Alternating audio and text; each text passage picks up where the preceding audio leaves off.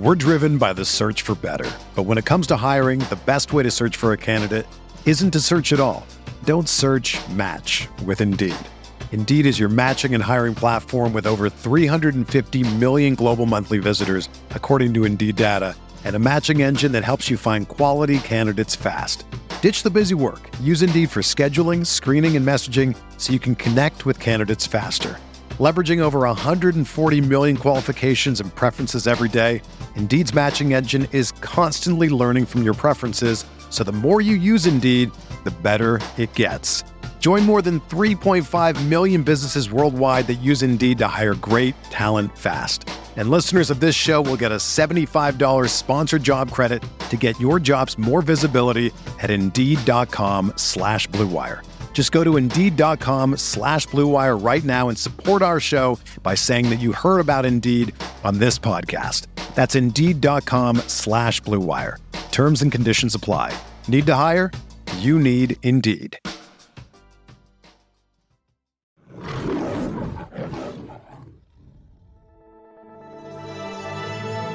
Blue Wire. With the second pick in the 2022 NFL Draft, the Detroit Lions select Aiden Hutchinson, defensive end, Michigan. Jared Goff winds up. Touchdown, Detroit. Josh Reynolds. Here comes the blitz. Down the middle and on the fly. Jamison Williams, extra speed on the gas and gone. Touchdown.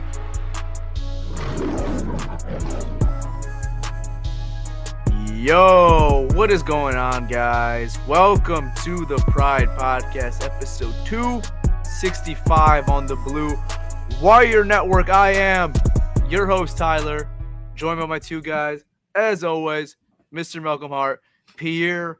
Boys, it is Victory Monday, 2 consecutive weeks. How are we feeling? Feeling great, man. We knocked out the Packers. We knocked out the Bears. Our Bears were away. Dan Campbell got his first away win. I'm good, bro. Let's go. My dog Okuda balled out. Malcolm, how are you, bro? Woo! What is going on, man? Yo, not a visual pod. Shooting something to the stars. They can't see it, dude. let's go, man. Let's go, man. Yo, that was an ugly ass game. It was disgusting. Like it was bad. But we came out with the win, man. It was one of those scrappy games. We came out with the win. I think those games are important. I think teams have to go through that. So I'm excited, man. I'm glad we got that dub. It's Victory Monday. We celebrating that Victory Monday. We beat the Bears. I mean, this is a good feeling right now, man. Yeah, so the Lions accomplished history in this game that they have not done in a very long time. So a lot of stats to read off here, a lot of accomplishments to read off here. So like Pierre said, Dan Campbell, first road win under his tenure under the Lions. Let's go. Another big one. Lions down 14 points or more in the fourth quarter. Last time they've won a game, 1993 versus the Minnesota Vikings. So that's the first time for a lot of Lions fans seeing this team overcome a 14-point or more lead in the fourth quarter and winning that game. Let's go. So wait, Tyler, question. So Matthew Stafford, when he had those fourth quarter comebacks, he was never down by 14 and won a game? Not in the fourth quarter, at least. Yeah. I mean, we've had crazy comebacks like the Atlanta game. We were down 21-0 at half, but they were not down 14 points or more going into the fourth quarter. I thought I could have sworn that Clockett game that you had against Dallas they were down more by 14, but maybe it was, just a second half situation. I'm flabbergasted about that stat, man. That's a very interesting stat. I personally didn't know that. I didn't know it too until I saw the stat on the screen. So credits to Fox showing that stat. And then also another one, that was the Lions' first pick six since 2018. Darius Slay versus the Arizona Cardinals, the last pick six that the Lions have had. So 4 years ago was the Lions' last pick six, and they had it on Sunday. And who better than Jeff Okudah? The guy has dealt with so much controversy over this fan base. So many fans saying they were done with him, and the guy just has had a bounce back year overall. So that's definitely one big positive to take out of this season that has been more dreadful of a season than good. But if there's one thing to really take out is that corner number one, Jeff Okudah, he's looking like Hefe, as they like to call him. He's been looking like Hefe. Let Hefe cook, as they like to say. And if you basically look at the games he's played in his career, I think he's only played like right now in 17 or 18 games, something like that. So he's still like, he hasn't even reached his like potential yet. He if he like stays healthy, he could be a great corner in like a year or two. Yeah. We could, like, this is basically his rookie year. I kind of look at it like that because his first 2 years, for me, first year was like, it was Patricia. It was really bad. Second year was a lost year. This year is kind of like his year, and he's been balling out. He had a rough game last week, but that happens. Bounce back this week. He's playing like the number 3 overall pick. And something to take with Jeff Okudah is because, like, I feel like we've heard this story so many freaking times. It's like, once this guy gets healthy, he's going to be fine and he's going to work out. But, like, how many times have we heard about a Lions athlete or just a Detroit athlete in general for all my Detroit sports fans? Like, you heard about an athlete who was young, who missed some significant time, and you're waiting for him to come back, but he just never turned out to be the guy you thought he was ever going to be, or he just never came back in general. We've had that story happen so many freaking times to us. So to see it actually flip around and actually see the guy come back and bounce back and play well, it's just so refreshing to see. So big props to Jeff Okudah. He's having a hell of a year, and he had a hell of a game. So it's 19 games so far in his career. So it's a pretty, like, he's played. And so it's a pretty, like, small sample size. And so far what we've seen from that small sample size is he's getting better and better and better, which is nice to see. You know what, man? I'm happy. I'm happy for Jeff Okudah for this game, man. You know what? And this is something that I actually really wanted. I've been talking about this damn stat forever about this. When last time we got a pick six? When last time we scored a touchdown on defense? I've been talking about this stat for like the past weeks, man. And Jeff Okudah does it. He does it. So that kudos to him for doing that, man. I mean, that was a big play. It was a good play. Now, I'm still not there ready to crown him as he's playing like number 3 overall pick. I'm still not there yet. I'm still not there yet, but I like what he's doing, man. I like so far what he's doing. Yeah, I agree with that. I mean, he's getting better and better every game, it looks like. He's gone his ups and downs through the season, but no, man, I think he's probably will never live up to the expectation of being the number 3 pick because it's just such a steep expectation at this point. And it's not fair to him because he didn't pick where he was drafted. But as long as he could be a good corner for me, be a good CB1, I'll take it. I don't really give a shit if he doesn't live up to the number 3. I think he could live up. I think because look, he's only 19 games in his career, man, and we've seen him make plays every week. I feel like he could live up to it. It's just he's not going to happen overnight, though. You need those snaps. You need that development. You need to play more. I mean, you need to stay healthy, and he'll get there. I think so. You see it. You see flashes from people, though. That's the thing. I mean, nothing against Jeff Okudah. He's doing good, but I still want to see coverage skills. I want to see. I mean, we've seen the PBUs, but like there's times where he gets lost and like he could have had 2 picks that game. He could have 2 picks. Kind of tough, but yeah. No, it went right to him. But just sometimes you get a little in coverage. I don't know. That's the thing. But I just want to see more. I'm still at that point that I want to see more from Jeff.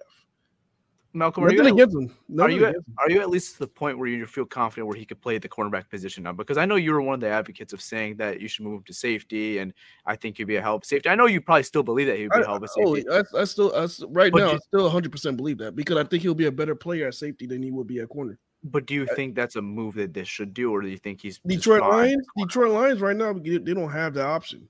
They don't have the option. But I just think that if more corners come into this team. If you want to get the best out of Jeff Okudah, you put him to safety. I think that's where he's going to excel at. Like, get like the absolute, like right now we're talking, like you said that you see him, you don't see him reaching that number 3 potential because he could be a good corner, but if you put him at safety, he's going to be elite. He's going to be elite at that position. Right. Like elite. But nothing against Jeff. Jeff's still going to be good. I still think Jeff is good. Still think he's a good player. Do I think he's going to be that elite player? I still don't see it yet. That's fair. I think that's fair. All right, let's talk about the coaching and Dan Campbell because, I'm not the biggest Dan Campbell guy. I've made it pretty obvious through the pod that I'm not a big Dan Campbell guy, but I would be naive to not give him credit over the last 2 weeks. He's pulled out 2 wins and got his first road victory, and I'll say it. I didn't have anything to complain about last Sunday versus the Bears. Everything was good. Everybody clicked was fine. So I would be naive to just pass that and say, Congratulations. I'm impressed. Show me more, but I like it. Good step forward. I like it. I thought he would come out and say something about that. I was like, what did he do? No, nothing wrong. I was like, wait, what? Did I miss something? What did Dan Campbell do? Nothing wrong this week. I was impressed. It's crazy how the nitpicking is going on right now, man. It is so crazy right now how the nitpicking. There's some people, you go on Twitter, they're like, no matter what this man does, they just gonna go for the opposite. Okay, but what's the nitpicking this Sunday? Like, okay, I've been a guy who's been vocal, not a big Dan Campbell guy, but what's the nitpicking this Sunday? What did he do wrong? The nitpicking, angry. Yeah, they were angry about him going for it that second time. They was like, take the 3 points, Dan. Take the 3 points. No, I don't think. Wait, which one? Me, the one they were angry about was the time management in the half. He didn't use his timeouts, and then you know how Lions had sort of good field position, and God just threw it out. They're like, if he uses timeouts, whatever. I'm like, bro, that's not that deep, you know. And personally, guys, Tyler texted me. He's like, "Here, would you have gone for that?" It was 4th and 4. No, he kicked he kicked the field goal. And look, and guys, look at that. And you won by 1 point. That field goal was huge. That field goal was humongous. But the very next drive, he went for it on 4th down. But that was 4th and 1. You know, that's 4th and 1, and I saw people on Twitter complain about that. Oh, that's They're different. I saw people complain about that. I was like, are you guys kidding me? See, I'm not one of those people that say kick the field goal every single time. Context matters in every situation. 4th and 4, absolutely not. Take the points, tie the game, go with it. I asked. What's your threshold? 3? Is it 3 yards or 2? 4th and 3 or 4th and 2? What's your threshold? That's close. Probably 4th and 2, honestly. It depends on the context. It depends on the context as well. It's a situation like for example, that first time Dan Campbell went for it, it was a 3-0 game. So say if Dan Campbell, it was what, 4th and 4? Yeah. All right. So say Dan Campbell went for it, and they did not get it, Mm-hmm. and now the Bears have the ball again. They scored. Now you're down 2 possessions now. Versus you kick the extra point. I mean, kick the field goal is 3 points. No matter what they do, it's still 1 possession game. So you still want to keep it. You still always want to keep it in that range, that 1 possession game. So that was a no-brainer. I didn't have a problem with him kicking the field goal, but I prefer if he went for it. But I mean, I get it. It's not cool. Like, I didn't like, I was freaking out. I was like, I personally would have gone for it, but he kicked the field goal. I'll take it. Like, I'll take the points. I don't, it's not like I'm like saying, what are you doing, Campbell? No, I'm not. Yeah, no, if we went for it, you guys would have heard me say that today. You guys would have definitely heard me say that. If we'd definitely converted or not, I would have still questioned it. If we'd have went for it, it would have been a bad look. But if you'd have converted, then it just is what it is. I mean, I would have still called it out because I'm both ways. I called it last game. They won the game, and I still didn't agree with this 4th down decision to go for it. At that point, that's just gambling, and at that point, I mean, he would have won the gamble if he would have got it. I mean, this is what it is. Yeah. No, I think he clicked all the right buttons in that game, and I think overall, since the bye week, outside of the Green Bay game, there hasn't been many games I look at it. I'm like, okay, I'm not really questioning him as much, like his decision making, his game management, because that was my biggest knock on him. Like, guys, I want to buy into this guy. I think he's a great guy. I think he really does get these guys going. But as far as his game time management, I'm just not there yet with him. But have I seen progression since the bye week? I have. And that's a good sign. I think that his game management has gone better over the weeks. And that's one thing I want to see, because year 1, a lot of questionable things. I kind of gave him the pass. I'm like, I want to see what he'll do year 2.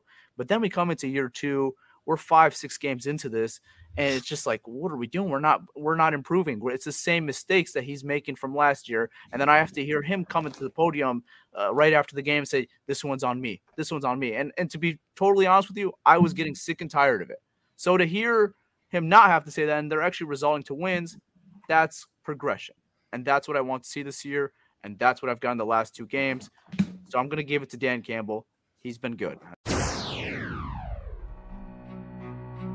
Hey, Prior Podcast listeners. It's your boy Malcolm here. And if you're a sports bettor like me, let me tell you about Odds Traders. Odds Traders is a place to compare all odds from all major sports books. You can also compare the different sign-up codes and promotional codes from different sports books to get the best deal. This app also provides player stats, key game stats, injury reports, projected game day weather, so the bettors can make the most informed bets as possible. This app also has bet trackers so bettors can keep records of all their games and betting activity. Looking to maximize your bets? go to oddstrader.com/bluewire. Again, that's oddstrader.com/bluewire. Odds Traders, the #1 site for your game day bets. We're driven by the search for better. But when it comes to hiring, the best way to search for a candidate isn't to search at all. Don't search, match with Indeed. Indeed is your matching and hiring platform with over 350 million global monthly visitors, according to Indeed data, and a matching engine that helps you find quality candidates fast. Ditch the busy work. Use Indeed for scheduling, screening, and messaging so you can connect with candidates faster. Leveraging over 140 million qualifications and preferences every day, Indeed's matching engine is constantly learning from your preferences, so the more you use Indeed, the better it gets. Join more than 3.5 million businesses worldwide that use Indeed to hire great talent fast. And listeners of this show will get a $75 sponsored job credit to get your jobs more visibility at Indeed.com/Blue Wire. Just go to Indeed.com/Blue Wire right now and support our show by saying that you heard about Indeed on this podcast. That's Indeed.com/Blue Wire. Terms and conditions apply. Need to hire? You need Indeed. Another day is here, and you're ready for it. What to wear? Check. Breakfast, lunch, and dinner? Check. Planning for what's next and how to save for it? That's where Bank of America can help. For your financial to-dos, Bank of America has experts ready to help get you closer to your goals. Get started at one of our local financial centers or 24/7 in our mobile banking app. Find a location near you at bankofamerica.com/talktous. What would you like the power to do? Mobile banking requires downloading the app and is only available for select devices. Message and data rates may apply. Bank of America NA, member FDIC. You know what else is progression, Tyler? You know what else is progression? Defense finishing games. That's progression. Green Bay, they finished it. Yesterday, I mean, shit. I was like, oh, shit. Justin Fields, did he get out of this freaking sack? No, Julian Okwara gets back up. He fell or something. He gets back up, and he literally holds on for dear life. Took a chunk of his kneecap. Malcolm, he was holding on. I was like, damn, this guy is not letting go. He was like hugging him. You saw it. It was the Dan Campbell speech, man. They knocked him down. He got up. He took a chunk of a kneecap. Knocked him down again. He got up, took another chunk of a kneecap. That's what he did. Malcolm, I'm going to give you the free light. Go ahead. Say what you want to say. Say the G word. Grit. Grit, goddammit. Grit. Yes, that's what it was, man. Nothing but grit.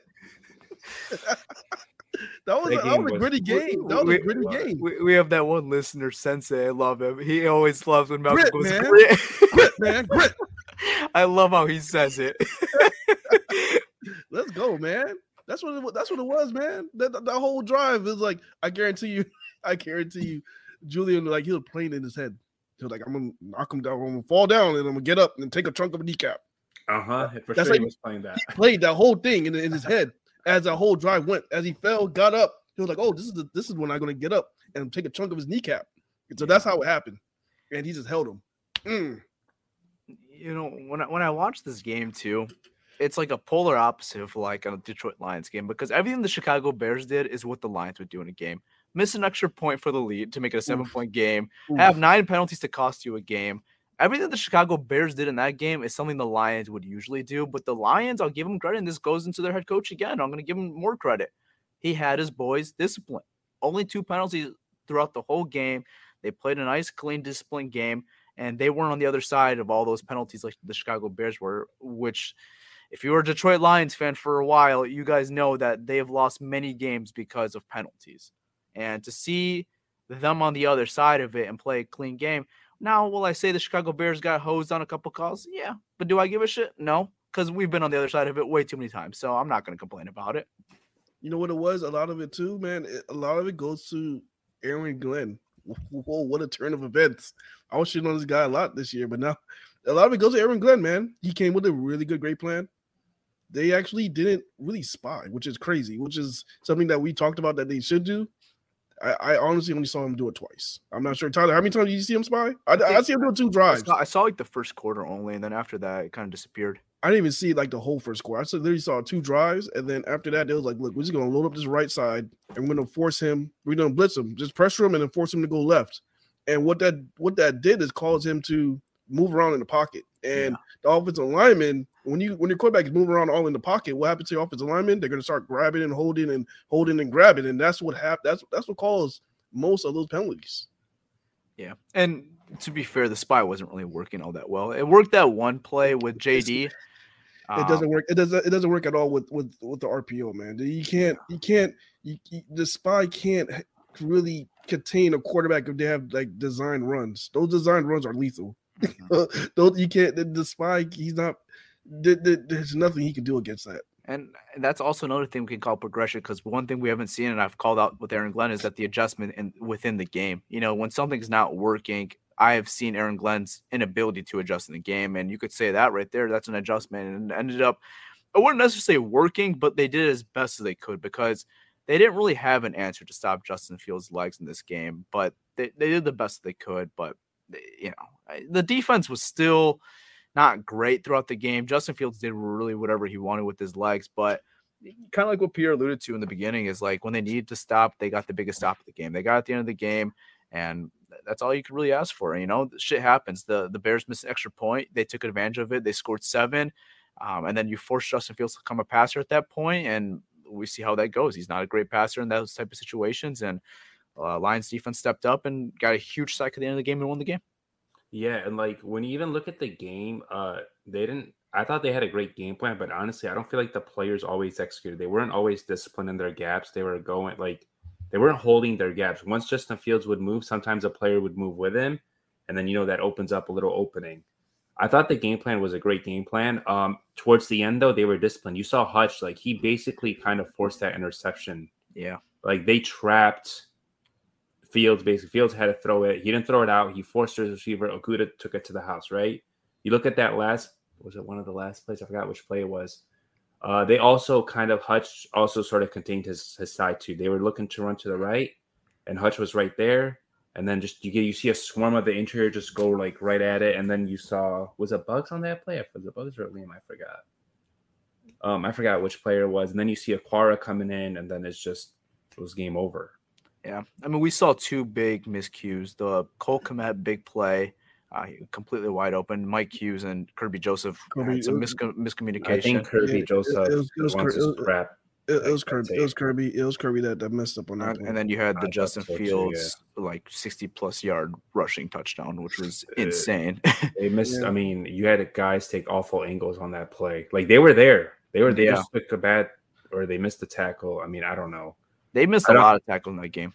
Yeah, I think AG had a great game plan. Honestly, I feel like if you had like some better personnel out there, probably it would be a lot closer. I mean, the Lions' defense is still like young or whatever, but I love the game plan, man. There was a great game plan. Honestly, it was kind of what we talked about too. You got to contain the edges and crush the interior.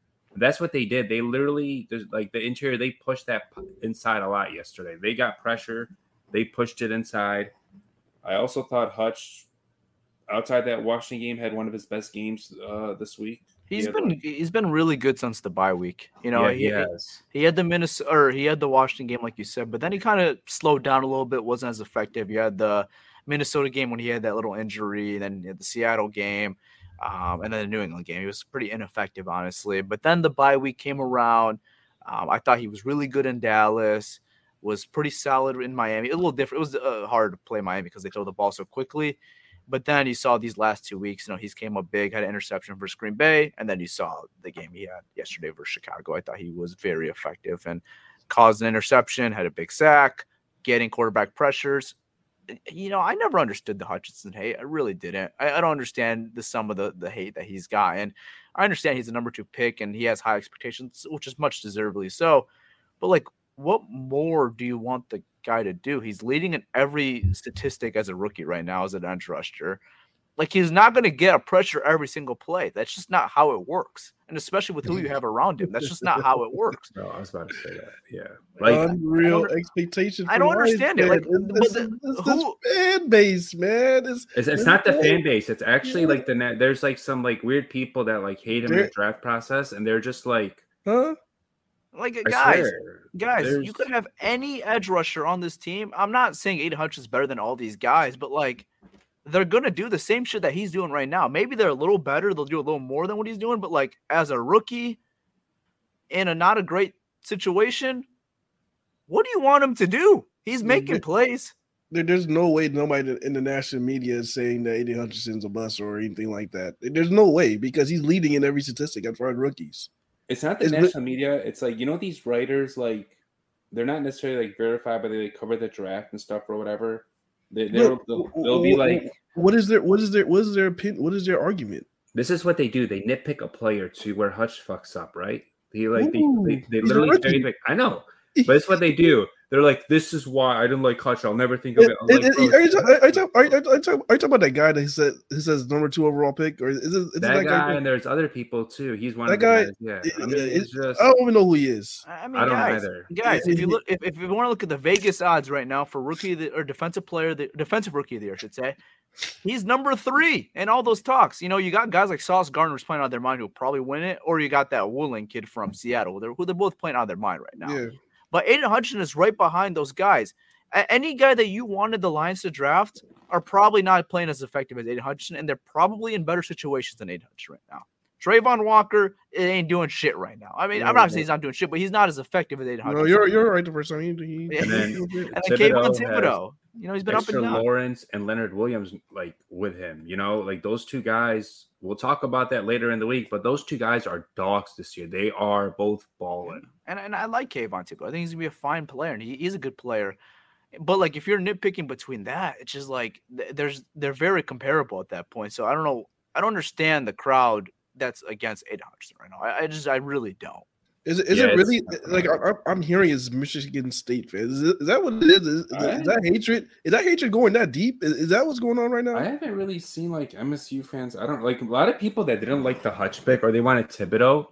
They like I know like some. I wanted Thibodeau. You guys know I wanted Thibodeau more than Hutchinson. It was close for me, but like I was leaning towards Thibodeau. They hate Hutchinson that much, like because they wanted Thibodeau.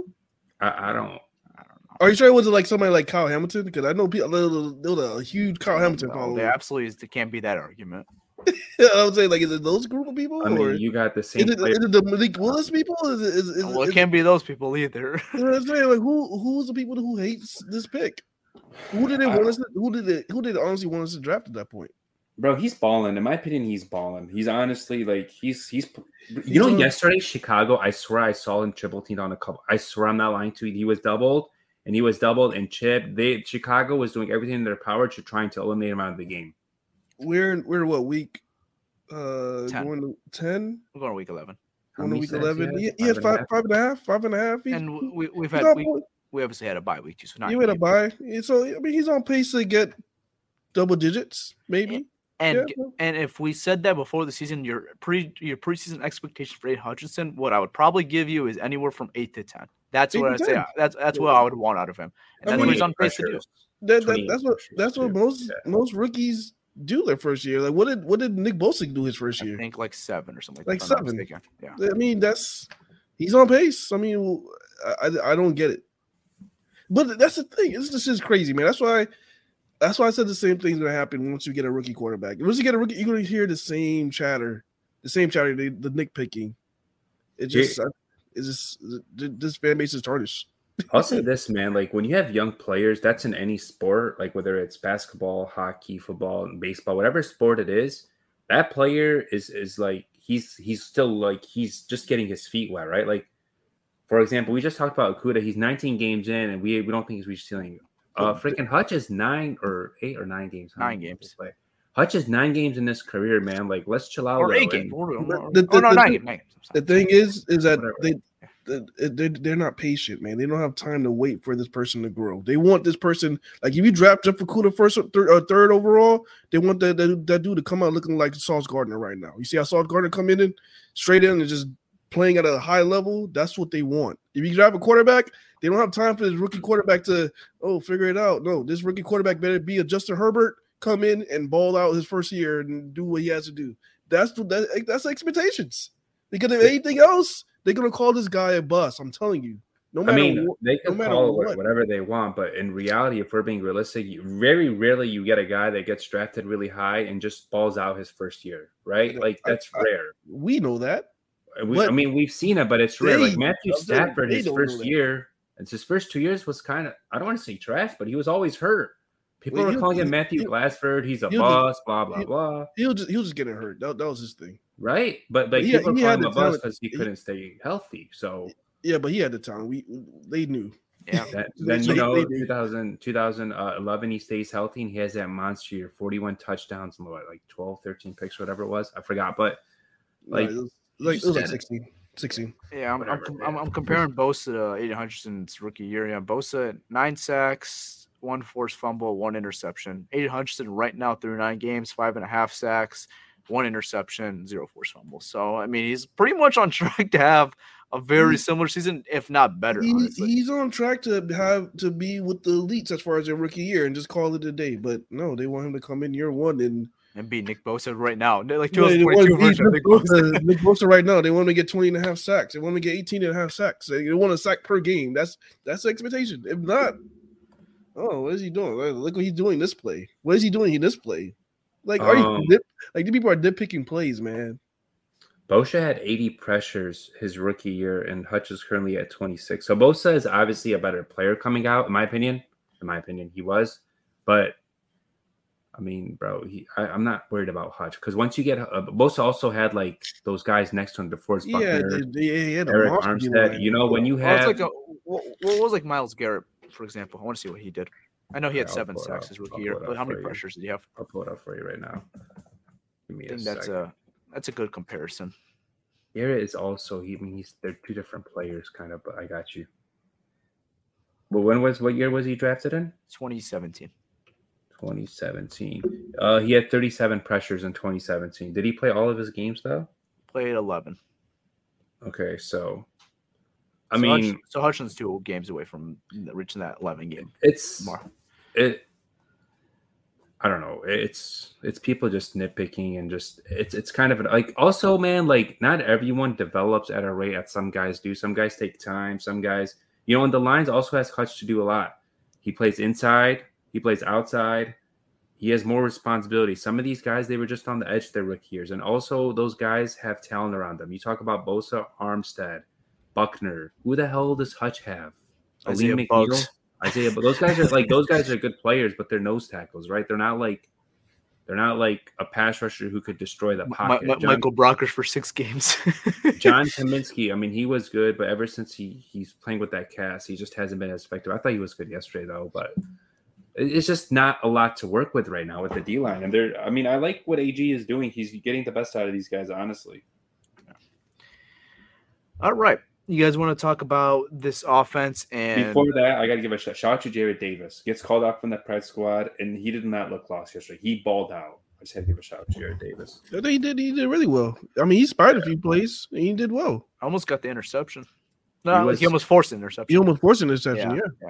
Yeah. He was really good yesterday, man. Yeah, that takes a lot, man. That takes a lot to be where he was at as far as like that his position, because you look at Jared Davis, he's a former first round pick, and to be humbled enough to say, okay, I'm going to go to the practice squad and just take my role there, and then now he's being elevated and makes a big play, man. That's cool to him, man. Because I think that takes a lot. They gave him good money too. I believe they gave him $500,000 guaranteed for a practice squad player. So that's a lot for a practice squad guy. So money talks too, but money talks too. But I think it's a humbling experience because as far as you looking back at your career, like, all right, I was a first round pick, and now people had my jerseys at one point. Yeah, people had my jerseys at one point. Now I was doing interviews, and now I'm in the practice squad. Like, what? Like, that's crazy. For the same organization too. That's like a star NBA player being benched to be like the 7th man, not even the 6th man, just like. No, not even just going to the G League. But it's like going to your like team that you were like drafted high to. It's one thing if he did this with another team. It's like, okay, these fans don't know who I really am. Like, there's not really much expectation. But like, Jared has the history with the Lions, and like the fans know Jared Davis. Obviously, they drafted him in the first round. And you have bozos like me. Hold up, I know this sounds. Does he has a jersey? I have a Jared Davis signed 16x20 photo just waiting here, chilling. Thinking he's going to be a stud. You thought that thing was the worst millions? Like you thought he was gonna be the next. I had this framed at one point in my You had frame? You had that. You had Jared Davis frame. Yeah, back in 2018, I had this photo framed in my band cave. Well, not anymore. You were like, "Oh, get this shit out of here!" Probably after like the sixth missed tackle, you're like, "Oh, get this shit out of here." That's funny. It goes with this Andre Drummond signed photo. Oh my gosh! Oof. Oh man! Why would you? I don't want to talk about Andre Drummond right now. The Jared Davis one got me, man. Oh wow, that is funny. Or I have Luke Kennard shown here. I can't pull it right now, but Luke Kennard's right there too. Yeah, so we don't. We have some questionable decisions on what we hanged in the man cave. But right? What'd you say? It's all right. You're still learning too, Ty. You're learning with the man cave. Learning how to build a man cave. As you get more experience, you'll be better at picking out these. Yeah, no, I'm at the point where I only invest into Hall of Famers now. I only invest into Detroit legends. No more of these prospects. Get rookies. Like I mean, like you don't know who's gonna break out, man. Just like you thought Jared Davis was gonna be that guy's gonna break out. I did that. No more rookies. No more rookies. Hall of Fame. Detroit so you're not doing like only. So no Amon Ra. Absolutely not. Right now. Not right now. No Amon Ra. Hayden Hutchinson not touching it right now. No, you're not even doing Hayden Hutchinson. I would love to. I was actually looking into it, but I'm like, I can't. No, I'm gonna jinx him. I have Kenny Galladay up here right now. That's a jinx. Oh my god. That's my point. Like I'm jinxing these guys, so I'm not doing it until they're a legend. I give you one for sure, guy. Get a JMO. Come on, he hasn't played a game yet. I'm not touching that either. No, but all jokes aside, though, man, like, but yes, kudos to Jared Davis, yes. But also, like, one guy I think who probably had the worst game, maybe worse than the Seattle game, Kirby Joseph. I mean, he's a rookie though; he's gonna have his ups and downs, but his downs were down yesterday. He was probably last year we said is one of the best players on the field. This week he was the worst player on the field. He was awful. You know what it was? I think it's because he's still so young and he just wants to make a play so bad. Yep. That's what it was. It was him wanting to make a play so bad that he he just pretty much just missed his assignment. Pretty much, he saw Justin Fields roll out, and instead of just staying in his zone and getting the guy deep, he ran after Justin Fields and got burnt. And that's something that these guys are going to have to adjust to, obviously, too, because they had to play a different style of defense that they've been really playing since the bye week. You know, they had to switch it up this week because of the style of offense that the Chicago Bears had, and it's a little different from, like what they had to do versus Green Bay. Their tendencies are different, so it's tougher, especially when you don't have your lead captain out there in the secondary with Tracy Walker, who is the main communicator out there.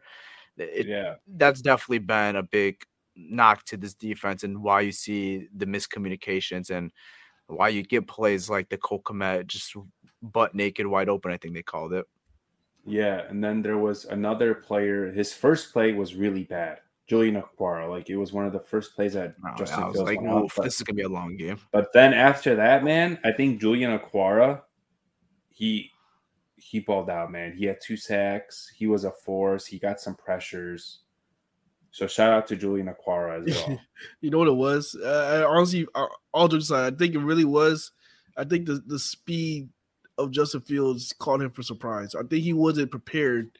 Like he came in prepared, like, all right, we're gonna contain this guy. And then when he saw him run, he was like, oh shit, this guy's fast. Like this guy's fast. And I think that's it caught him for surprise. So I think it took all of them back from his speed, because I think his speed like kind of caught all of them. Like they thought they knew it fast, but I don't think they thought he was that fast. Even Jeff Okudah said the same thing. Jeff Okudah was like, whoa, this dude got fast. Well, he got way faster from college. I didn't think he was that fast, honestly, either. Even coming into the league, he ran a 4.4. I know he was fast, but like, dude, I mean, he doesn't look like a 4.4. He does not look like a 4.4. That doesn't look like a 4.4. He looked like Vince Young, Lamar, like Mike Vick. He looked like that type of speed. I didn't think Jay Fields had that type of speed. Yeah, the way he took off, when he ran for that 70, how many yards was that? 70 something? It's like 60 something, yeah. 60 something? Yeah, man. That looked faster than 4.4, man. I have a confession. I started Justin Fields in fantasy this week, and it worked, but it hurt a little bit starting versus the Lions. See, this is why they can't play fantasy. You gotta do shit like that. It was stuff like that I can't do it. Yeah, I can't even draft these guys. I cannot draft. Like every time I play fantasy, I will never draft a Green Bay player. I'll never draft a Bears player.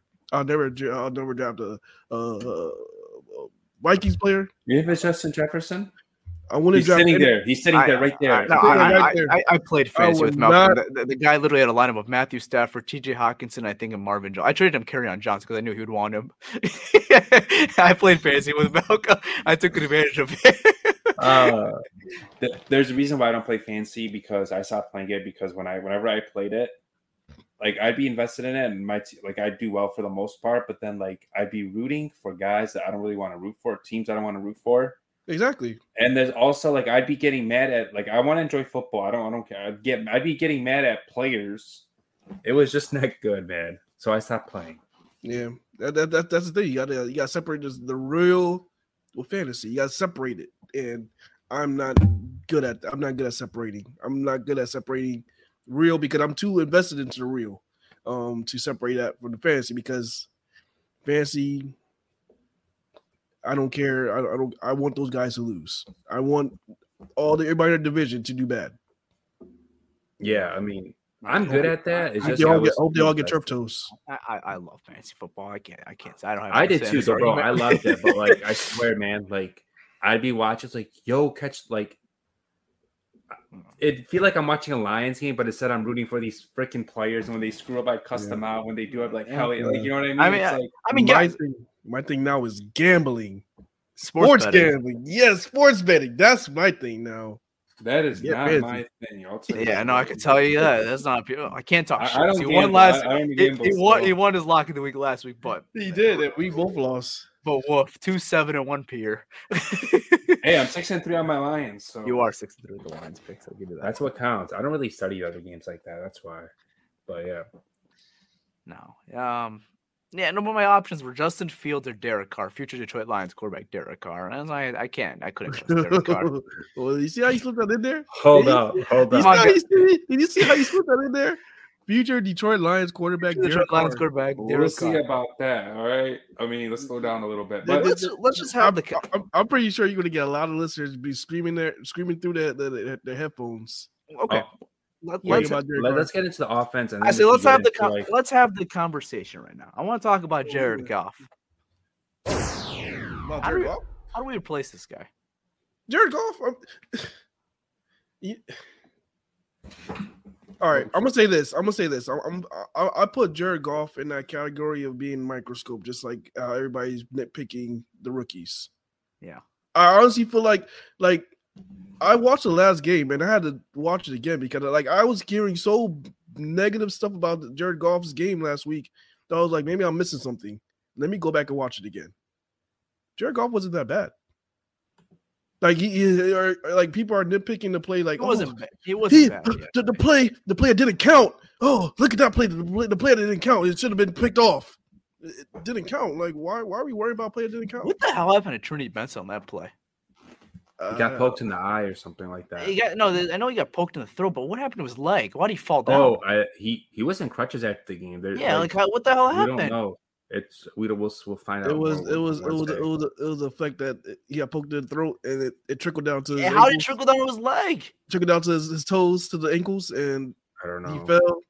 But Malcolm, to argue against your Jared Goff, these rookies are rookies. Jared Goff has played in 92 games. We kind of know what Goff is. He's not gonna get better, and he's not he know what his ceiling is. He is what he is at this point, and he's not. Yeah, we get that, man. But the thing is, you watching Jared Goff, and we're watching a game, and if you watch Jared Goff could go his first 6 throws, he could be 6 for 6, and then he could have a one underthrow right after that 6 for 6 for 6. He have an underthrow, and then you'll go on Twitter, get this guy on my goddamn team. God, I'm tired. I'm sick and tired of Jared Goff. I'm honest. That's how people are. I'm like, bro. I'm at that point right now. I'm done with him. I see that. That's what I'm saying. He'll go 6 for 6, and then he'll have one underthrow after that, and then it's people will lose their mind. And it's like I'm sitting back watching. It's all right. I watched Jared Goff the first 2 years, just like everybody watched Jared Goff the first 2 years here. Now, if you take Jared Goff's worst game and take Matthew Stafford's worst game, which one was worse? You can't compare the two. I'm not comparing talent. I'm just saying, as far as if you compare Matthew Stafford's worst game and you compare Jared Goff's worst game, who had the worst game? I don't know, dude. But the point I'm trying to make is Jared Goff's worst game? Philly? Probably, you could probably say the New England game, maybe. That or Philly, yeah. Either and then if you look at Matthew Stafford, you can say the Jets game because that's probably the worst game I've seen in my life. Okay. That was a bad game, yeah, for Stafford. But the thing is, this is stuff like that. I'm like, all right, when Matthew Stafford went through that, we didn't get even half of the reaction like that. But who's more consecutively bad, Jared Goff or Matthew Stafford? Who's more likely to bounce back? Who's more likely to bounce back? Like, who is more likely to come back next game and throw 350 and 4 touchdowns? Who carries the team? Imagine Stafford with this running game. Who the hell carries a team without a running back? What is Jared Goff without a running game? He's trash. I haven't seen Jared Goff without a running game. I mean, Jared Goff without a running game, but has a Hall of Fame receiver. You say that, put that in that context, then maybe Jared Goff could have some success. I don't know. Regarding Calvin, okay, but like Stafford had. What I'm saying is that Jared Goff, we know his problem is. Jared Goff, if he doesn't feel comfortable, the receiver that he has on the field, he's gonna panic. Yeah. Because another problem is he's a statue in the pocket, and his pocket awareness is awful. He is. And sometimes, he is getting better. Like, sometimes you see him stepping up in the pocket. It's not like he's doing it all the time. And the thing is, he knows that's one of his biggest flaws. So he is stepping in the pocket sometimes. But it's like Jared Goff. We know who Jared Goff is. He's a quarterback that needs a number one receiver. That is who Jared Goff is. And he has a number one wide receiver, in my opinion. Who, Amon-Ra St. Brown? Mm-hmm. No, I want to, because the thing with Amon-Ra St. Brown, like, first of all, is Amon-Ra St. Brown drawing the number one defender on him every play? He's in the slot. It's hard to do that. I mean, if you're number one receiver, man, they'll follow you. They don't follow in the slot as much. I mean, if they don't follow him at all. I mean, they just pretty much play whoever side they're on. And Ben Johnson does a good job moving around and getting him in favorable matchups as well. Okay, yeah. The main argument is we know Jared Goff is average. Like, he's very average. He's a guy that needs a number one receiver. Yeah, and he plays well. He plays well if a team playing zone, he plays well. But if a team is playing man and he doesn't have a number one receiver, he's going to struggle. Yeah, this is the thing, Malcolm. But like, that's who he is. When you look at Goff, though, and that $30.1 million cap hit, I could pay like I don't know who else can be on. I could pay someone. You can say Jacoby Brissett. No, hell, bro. Jacoby Brissett. Jacoby Brissett, yes, absolutely. Jacoby Brissett is trash, bro. Absolutely not. Jared Goff is not bad. You just say he's average. Like you're trying to put in bad quarterbacks in here. No, I did not say Jacoby Brissett. Tyler, you would need to put a guy like who Jimmy Garoppolo. Yeah, Kirk Cousins. But look what Jimmy Garoppolo is doing right now. Yeah, they could win when everything's right, but there's a reason why the Niners are doing everything possible to not have this guy be their quarterback. He just ends up being there because he has to be there, but they don't want him there. They really don't want him there. I guarantee you right now, if Trey Lance is healthy right now, Trey Lance does not see that field. How do you say that though? Because Trey Lance is ass juice. He played one game. They're not benching Jimmy Garoppolo. But then here's the thing. They did bench Jimmy Garoppolo, though. Not right now. This year? Because Trey Lance got hurt. He dislocated his leg. Of course he has to come in and start somebody. Go look at Jimmy Garoppolo's numbers, and you just come back here and tell me that they will bench him if what's it called comes back this year. So say if Trey Lance was healthy today. Yeah. You think they're benching Jimmy Garoppolo right now? I don't know. Probably. I think Trey Lance would be starting. There's a reason why the San Francisco 49ers have not been able to win it. It's because Jimmy Garoppolo's held them back both times. NFC Championship, he wasn't enough to get him through it. And then the Super Bowl, wasn't able enough to deliver. Let me ask you a question. Trey Lance is not coming back this year, guys. I know. No, he's not. But I'm saying if he was back, he'd be playing right now. So why did they go all in this year to bring in Christian McCaffrey to go in? It's not all this year. McCaffrey's under contract for a couple more years, so they have him for next year too. I know, but do they lose players? Not that I'm aware. Not anyone significant. So this is the same core players that they're bringing back next year. So the same core players are going to be back next year. So, I mean, you got the same offense. Sure? So. O-line's in place, Debo's in place. They signed him. They got CMC, so they have everyone in place. What about Bosa? Bosa's in place, and they have Fred Warner in place. So you think Bosa is going to leave? Hell no. No, they got their guys. They got their main core. They might lose some depth players, but the main core is intact. So this is not just a one-year thing with CMC. I know they're paying a lot of people right now. A lot of people on the contract, and they're going to be in cap hell soon. So that's why you got that rookie contract. That's why you got that Trey Lance contract. You do, but I just don't. But that's my point, is that like they're doing everything possible to elevate that quarterback position, and the Lions have to get to that point where they have to do that as well. You could only go so far with these guys. Could you go to the playoffs with Jared Goff? Yes. Could you win a playoff game with Jared Goff? Probably. Yes. He's proved that. I'm going to say yes. Yeah, you can win a playoff game with Jared Goff. I just don't trust him if everything's not perfect for me to elevate him. I want a truck, as Peter would say. I want a truck. I want a guy that could elevate me when everything's not perfect. But you just need a number one receiver. That's all. The thing is, all he needs is a number one receiver, like a guy like I get it. We got Amon-Ra St. Brown, but Amon-Ra St. Browns aren't really scared. Like really. How much more do you invest in this receiving core? You spent. No. The guy, like he just needs guys back. Like if he gets J-Mo, who's projected to be a number one receiver, a guy who could take the top off the defense, a guy who could scare teams and not play cover one. See, but Malcolm, that's the problem. Like once one injury happens, like this thing is he's a whole different guy. If J-Mo comes back and Amon-Ra goes back, you still have a number one receiver. Yeah. The thing is, he needs a true number one receiver. I get it. Amon-Ra St. Brown is playing well, but damn it, he's not a true number one receiver. So why don't you go out and get another quarterback who's an upgrade and have all those weapons to make it even better? If he could upgrade, we talked about this last week. If he could upgrade from Goff, upgrade from Goff. But you absolutely have to guys, upgrade here's from what Goff. I'm trying to say, though. Ready? Like, Jimmy Garoppolo's cap it this year is $13.9 million. Jared Goff's cap it next year going to be $30.1 million. They restructured his contract. Didn't they restructure his contract? He took a massive pay cut, right? Okay. So if Jared Goff is willing to take a pay cut, he could be here. $30.1 million? No, get out of here. This argument is not to keep Jared Goff. This argument is that Jared Goff can play well, and the reason why he's playing bad is because he doesn't have a number one receiver. It's not necessarily number one receiver, but it's not necessarily number one receiver. It's like it's not necessarily the decision. No, it's not. It's not always that. It's decision making. Even when he had guys healthy, the deep ball was not there. His deep ball actually is awful. His pocket awareness has nothing to do with number. Hold up. The first few weeks, I mean, hold up. Let me finish though. Pocket awareness has nothing to do with number one receivers. That's all on you. He has a good O-line, and he's just sitting there. And he's getting sacked when he shouldn't be getting sacked. He can move up in the pocket and throw a ball. His deep ball is awful. He hasn't really hit on one. I think the deepest deep ball is his like 26 yards. That's nothing. I mean, the guys they have now, not a lot of guys going out for the deep ball. Or when they see the deep ball, they get lost. They get lost. Malcolm, he overthrows them, bro. Yeah. What about the throw he threw to Josh Reynolds when Josh Reynolds got lost in cover? It got lost when the ball was in the air and he stopped running.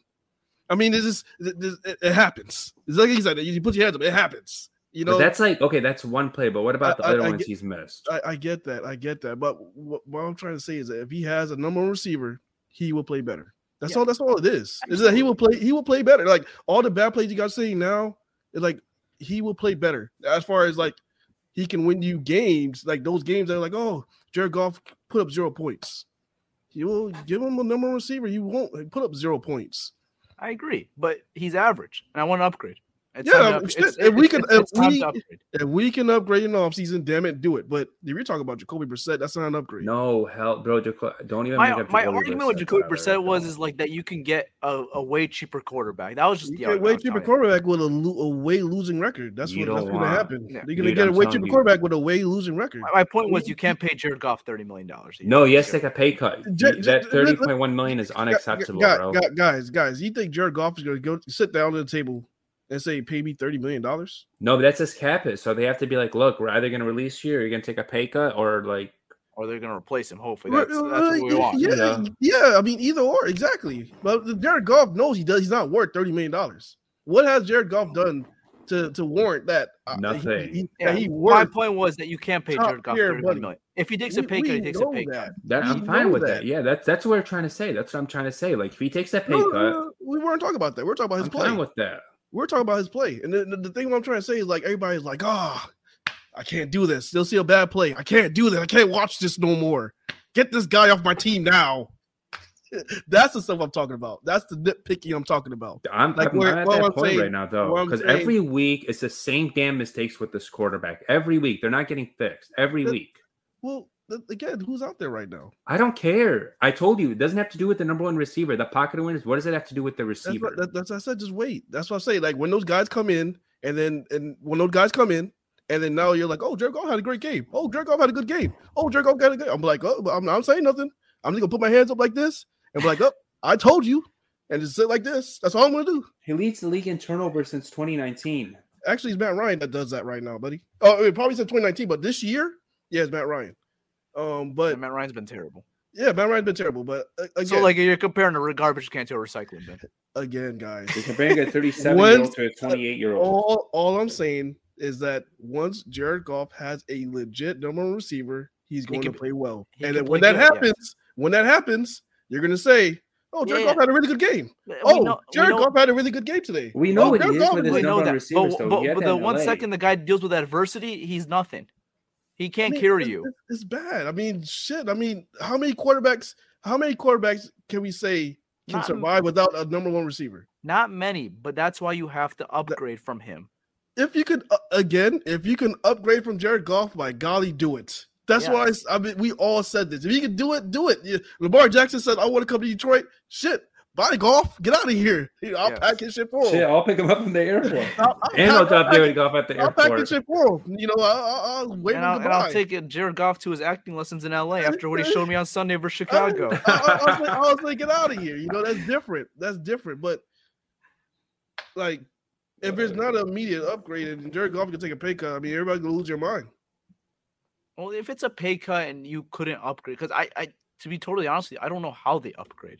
Because they're not in position to draft them right now because they're winning too many games. I'm not saying that's bad. Unless they move up, and they say, look, this rookie quarterback right now is going to give us the best chance to win the next 2 years. I think that's all Dan Campbell has.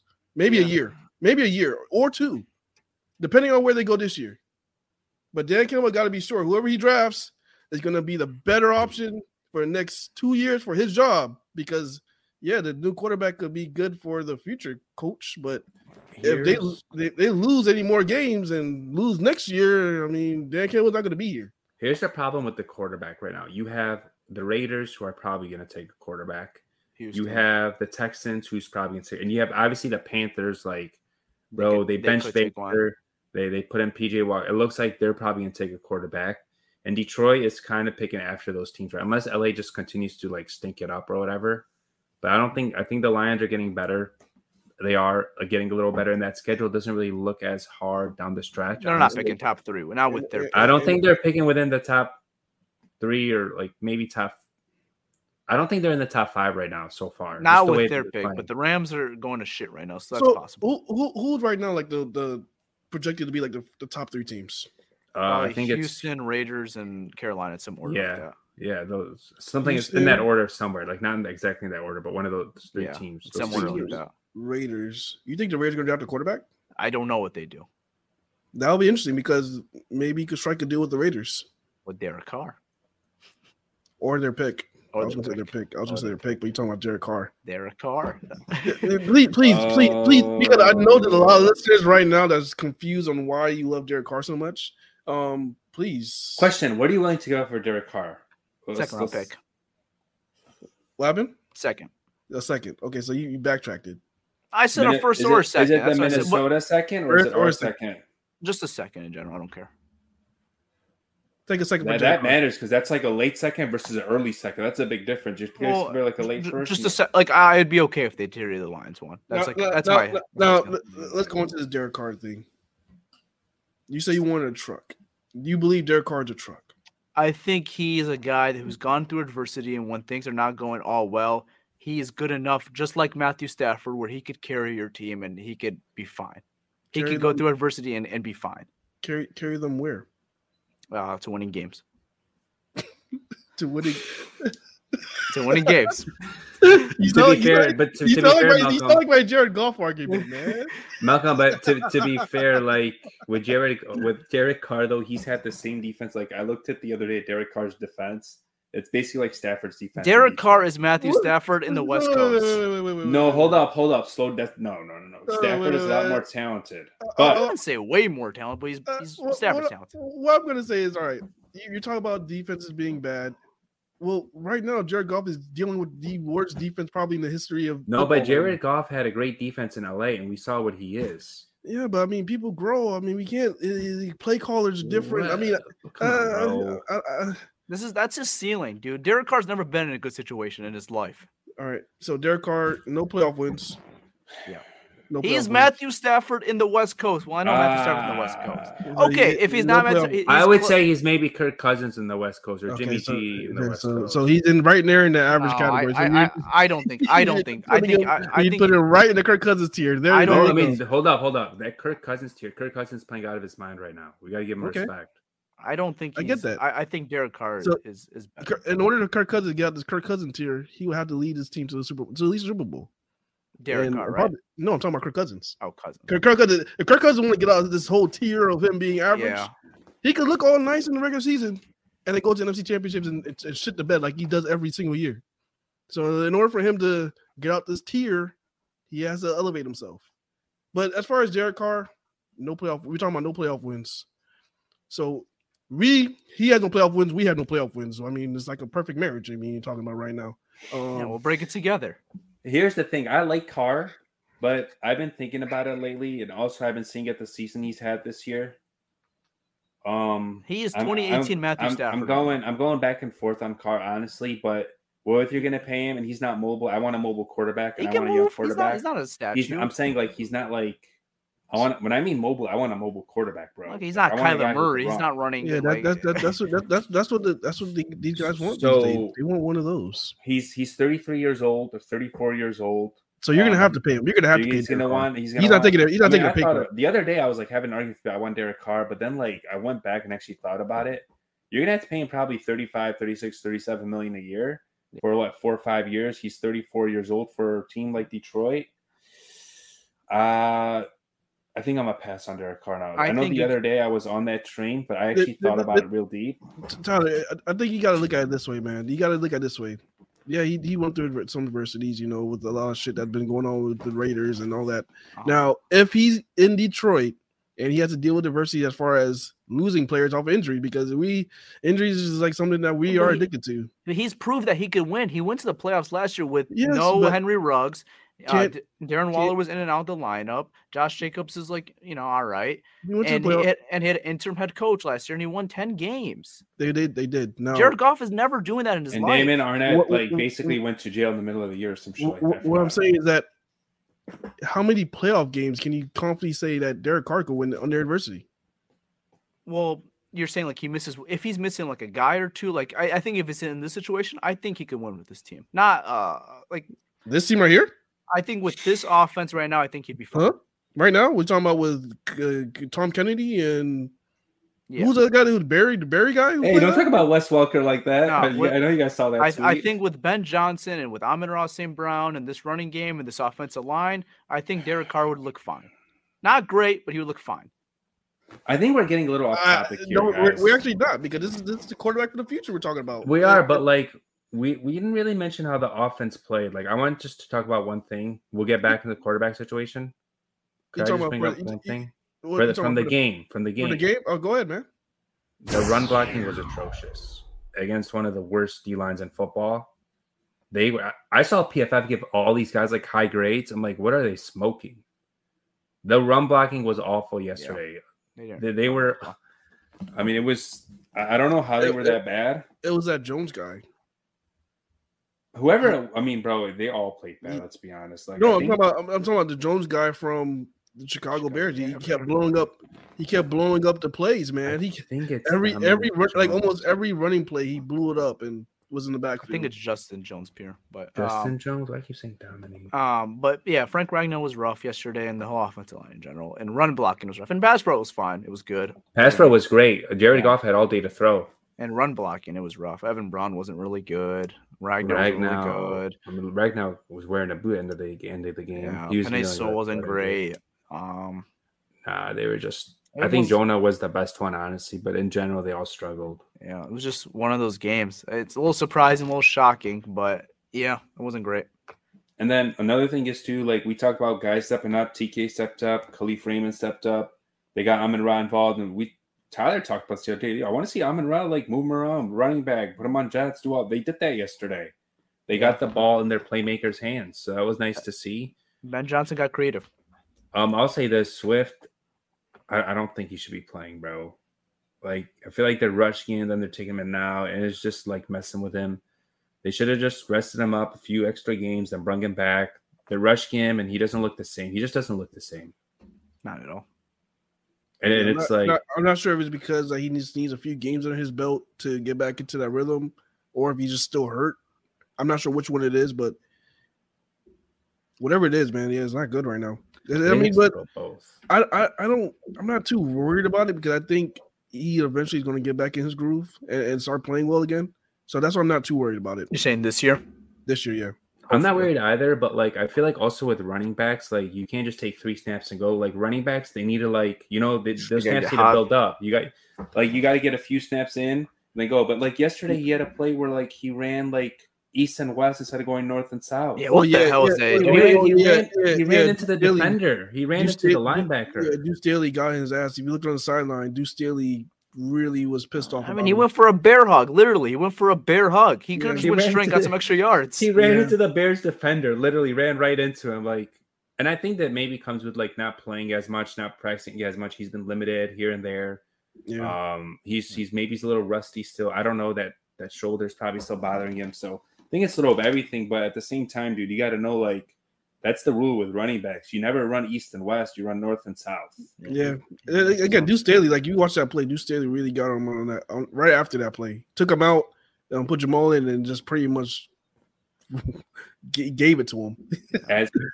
As he should. And I feel like Sweats would probably be like, damn, he was right. Like, yeah, he knows. Yeah. And then the very like few drives after that, he got the touchdown. So I mean, it just is what it is. I think Swift will be all right. I think they could be trying to hold him out because we do have some cold games coming up and outdoor. I'm pretty sure they're going to want to force that, like as far as like their game plan is going to be to run the ball. So maybe they're trying to keep him fresh for that. I don't know what else they're trying to keep him fresh for. I was thinking about this. Like you basically have this week and then you have a short week versus like after this week you have Buffalo on a Thursday, right? You have a short week. So maybe it's kind of conserving him. I don't know. I really don't know. But that's a mini bye week, basically. That mini bye week, though, that's going to be huge for some guys. Maybe we see JMO back after that. Maybe we see, Chark back after that. Maybe we see Kramer back after that. I know Romeo Okwara was kind of like late season. Maybe you see Romeo around that. We'll see. But that's like the timeline for some of these guys to come back in that Jacksonville game later or a couple games after that. Yeah. No, but I thought Ben Johnson did a really good job of scheming the guys, man. He got really creative, like with St. Brown and Tom Kennedy, and they really just were eating that Bears zone defense in the. You mean Wes Welker? Wes Welker, yeah, or as Tyreek Hill would call him. Yo, Tom Kennedy's here. Hey, chill out. That was funny though. No, but I thought Ben had a good game. He got creative. It was fun to see. I love the play call. It was the 4th down, how they got Brock Wright going. They had Khalif Raymond in the flat. Wasn't there. He was guarded, but then Brock Wright went from blocking, just goes right straight across, and he's wide open for a touchdown. Great play call by Ben. Yeah, definitely, man. Yeah, he definitely he came in there with a counter for everything that they were trying to do because they even tried playing some man, and that's what they did in the second half. And Ben Johnson had some counters for that, so that was good. Yeah. The only knock I have on Ben was the first drive in the second half. You have the ball to start the half. It's a 10-10 game. I want to see the offense come out with some juice, pass the ball, passing game's working. Comes out with 3 straight runs. I didn't really agree with that. Maybe just mix it up a little bit more, mix a pass in there on first down, second down, whatever you want to really do. But run to come out of the half, get a 3 and out. That was kind of a momentum killer for us a little bit at that point. That's when we kind of fell into that big lead. Chicago started to go into a big lead, and it got tough for Detroit, but and they fell 14 points, came back. So just a little. I would like to see a little different from Ben Johnson. Yeah, I'm with you. Yeah. You guys want to get into our baller and oopsie? Yeah. Let's do that. All right, Pierre, what do you got this week?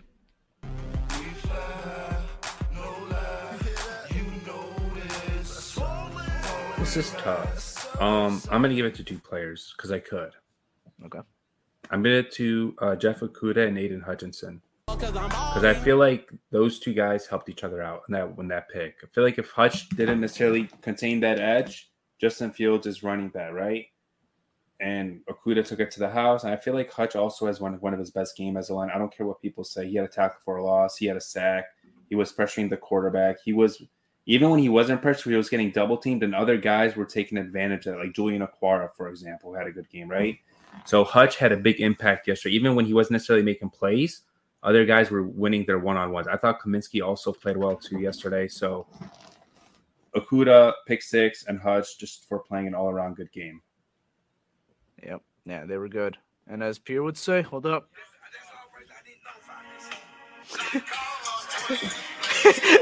Man, Paulo. Want to be a baller. Yes, sir.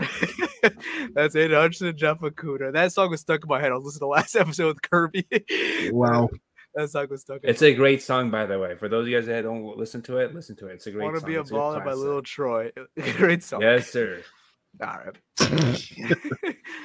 Oopsie doopsie of the week. Oh, boo-hoo.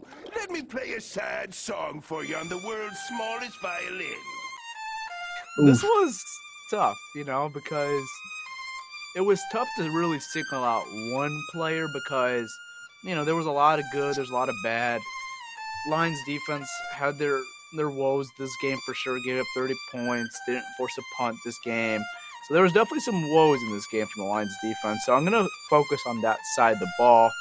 And I'm going to give it to Kirby Joseph because I think his miscommunication was one of the biggest plays of the game. And I felt like after that point, that was probably going to be the ball game. And if that's in most Lions games, that's probably the ball game. Like after that big play, Cole Kmet gets a touchdown. It's a 2-score game going to the fourth quarter. You're probably not coming back from that. So I thought that was a very crucial play at that point of the game. The Lions needed to stop pretty badly. Didn't get it, and that miscommunication costed them. But like we said, Lions defense, Lions offense came back in that fourth quarter, just put it all together, and it worked. So it didn't end up costing the game. But in most case scenarios, it probably would. But if I had to nitpick, give it to one guy, it'd probably be Kirby Joseph because I couldn't really think of anyone else. I couldn't give it to Dan this week. I agreed with everything he did this week. AG, I think did what he had to do. And there was really no one else to focus on. I think Kirby Joseph was like the only big play I could think of that on top of my head that was kind of like a whoa, uh-oh. So that's what I'm going to give him the oopsie doopsie of the week. I have no disagreements with that. I feel like he was the worst player on the field yesterday. And that's going to happen. He's a rookie, but I still think he's going to be a really good player in this league. I do too. Yeah, I agree. Yeah, I do too. It is what it is. Hated to give it to him, but being fair here, don't think he'll end up in this topic very often. There was one other person or unit I give it to. I thought the special teams and Jack Fox and Dreno just didn't have his best day yesterday in the special teams unit. True. But Jack wasn't great. That was probably his worst game. I think it was probably his worst game as Lion for sure. Mm-hmm. So I think those 2 guys I was thinking of the special teams unit in general. But all right. Well, hope you guys all enjoyed this episode of the Pride Podcast. Talking about a Lions dub, talking about a victory Monday here. We will be back later this week talking about the New York Football Giants. Even though they don't play in New York, they play in New Jersey. So why are they called New York? I don't know. But I thought, when you would say New York, I thought you would say, I don't know why I was thinking you're about to say New York Knicks. I was say, what's going on here? No, the New York Football Giants. That's all I was going with. So we'll be talking about them, doing a game preview on them. So stay tuned for that. And then obviously Twitter Spaces on Sundays, an hour before the game and immediately right after the game. So you guys can join us in that with some instant reactions. And leave a 5-star review on Apple Podcasts. They're always much appreciated. And with that being said, I'm out, guys. Peace. all right, guys. I'll see you guys later in the week, and I'm out. Peace. All right, y'all. It's your boy Malcolm, and I am out. Peace.